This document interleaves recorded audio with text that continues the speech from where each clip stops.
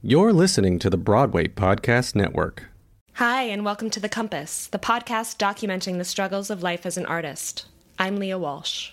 So I have a mini episode for you today. It's a little late, but here it is.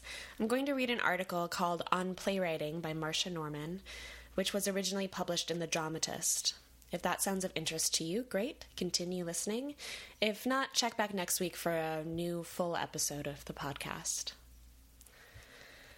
So one of the reasons I'm putting this episode out a little late is that, like I mentioned last week, I was performing on Wednesday in a storytelling event called The Where Project. It's put on by the Group Lab Theater Collective.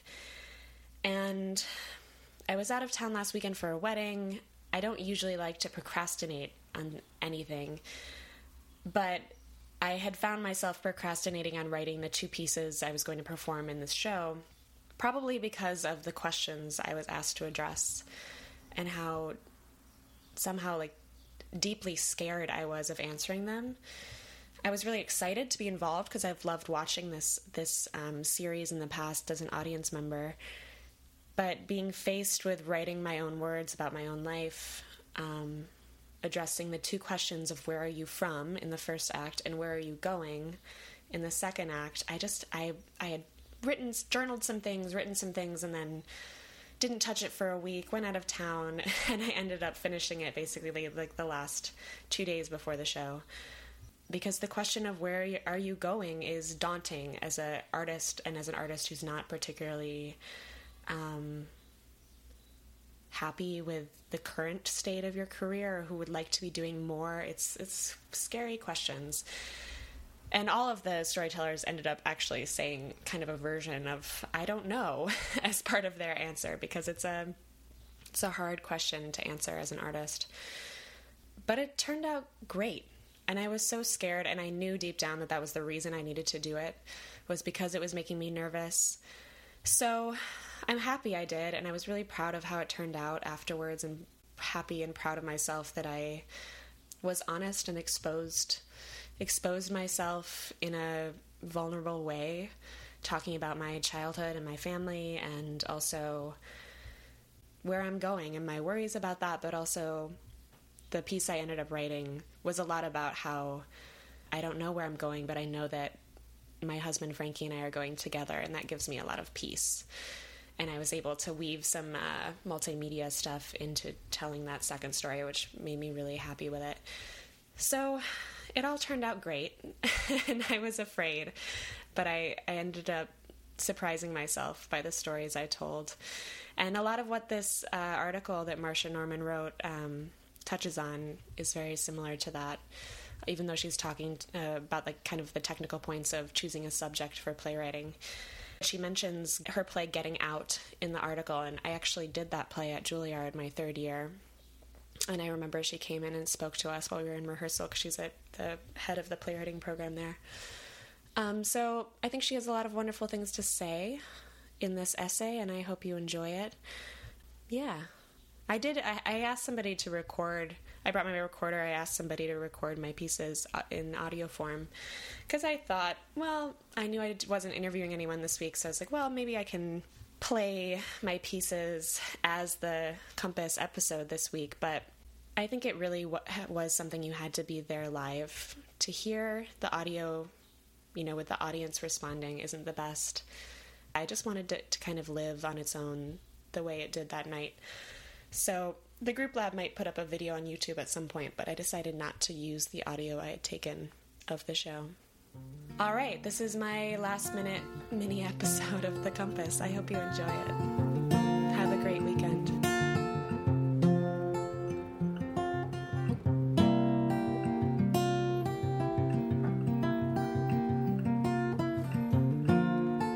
This is an article by playwright Marsha Norman. It's called On Playwriting, and it was originally published in The Dramatist. What are we doing when we write for the stage? Are we entertaining ourselves, entertaining others, having our say, trying to make a living, trying to make a point, furthering the art form, joining the dialogue, trying to save the ship, trying to sink the ship, getting even, getting ahead, keeping our careers alive, completing a commission? What? We've all written for all of these reasons from time to time. We've all needed what only the theater has to give, and we've all offered our hearts up to the gods in the hopes of getting a place at the playwright's table. And we have all been hurt. We've all heard, "No, you can't sit here, you're not ready." "Yes, you can sit here, but we're not going to feed you." "Are you crazy? People like you can't sit here." "Okay, you can sit here, but just till the new you comes in." "No, you write for TV, you can't sit here." "Yes, you can sit here, but just till your next show opens." If you are reading this magazine, you know that it hurts to write for the theater, but you also know that hurt is not just what artists go through. Hurt is the human condition. Fortunately, hurt is not the only human condition. Humans also feel hope and love and fear and confusion and power and glory. They experience frustration and defeat and triumph. They long for the wrong person. They make bargains with the devil. They take things that don't belong to them. They have fatal flaws and outrageous fortune. They make the same mistake again and again, and sometimes they learn things. Especially in musicals, people learn things. What we need to do as playwrights, librettists, and composers is not try for a seat at the table. We just need to say what it has felt like to be a lone, living human in our time. The playwrights who convey the human condition, who chart the desperate path of one human toward one goal, those are the playwrights we treasure. The plays that tell the stories we need to hear because we are traveling the same road. Those are the plays that survive. We all want to write these plays that don't go back in the drawer, that have a life of their own. Like Dr. Frankenstein, we all want to create the monster that gets up off the table and walks out into the night looking for love. But how do we do that? If we were going up a big mountain, a trusted guide would tell us what to wear, what to take in our pack, and when to stop and rest. Listening to this good guide could improve our chances of getting to the summit and back, save us time, and even save our lives, maybe. So what are the ropes of the playwright's life? The signposts, the signals, the ways to get on the right path and stay there? This whole issue is a collection of them, from some of the finest guides we have, people who have spent their lives watching people go up the big mountain. But I want to talk a little about subject, because in my experience, choosing the wrong subject is the mistake you don't recover from. It's the beginner's mistake that anybody can make any time. So what is a good subject for a play? Arthur Miller said the only subject was, how does a man make of the world a home? But what does that mean?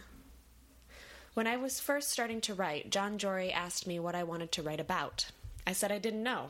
I just knew I belonged in the theater. And then he gave me this advice. Go back to a time when you were really scared and write about that.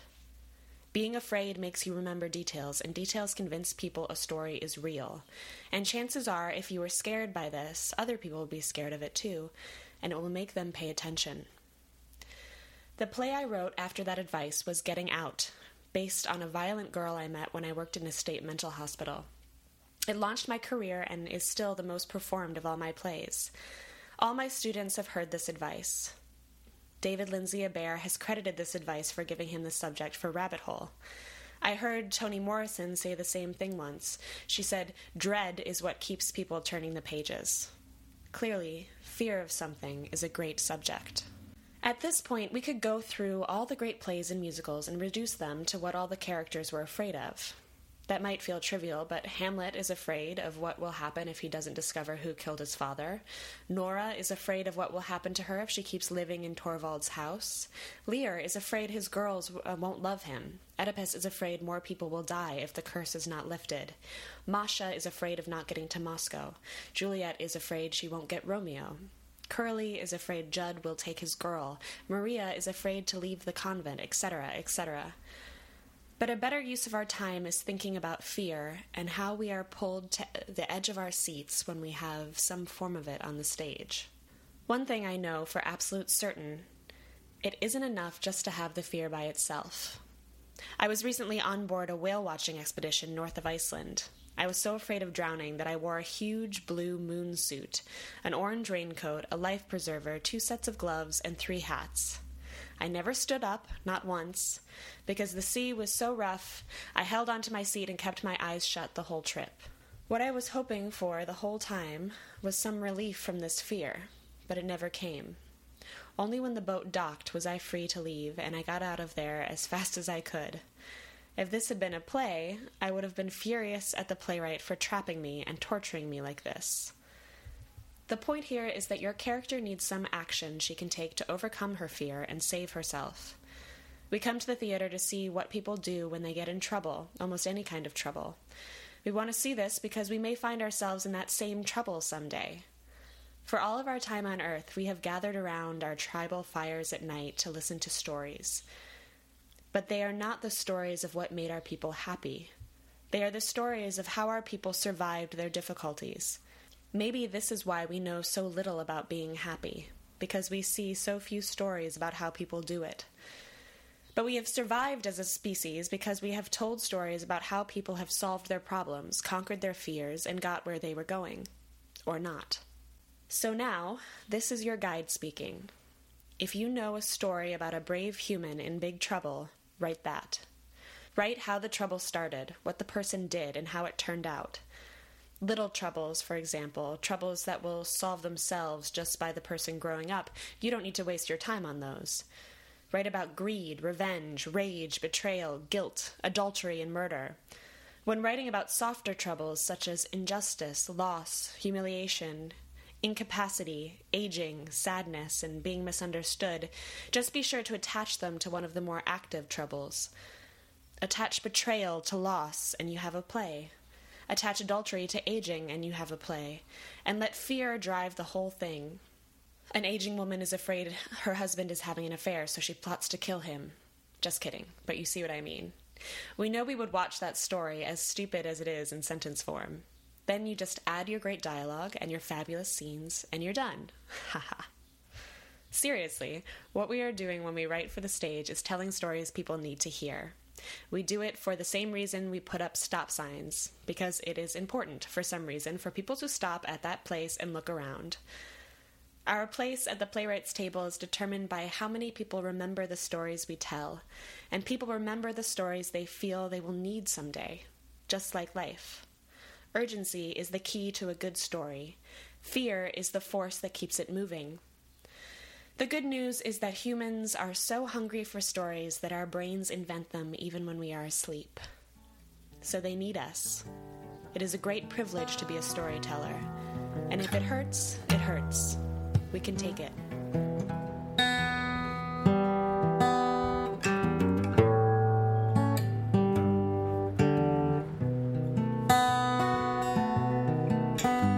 Thank you for listening to the Compass Podcast. I'm Leah Walsh. More episodes are coming soon. Please look for us on Facebook and iTunes. I'd like to thank the following people for their generosity. The Compass cover art is by Kim Miller, music by Brendan Spieth, audio assistance from Nick Choksey, and a special thanks to Frankie J. Alvarez. See you next time.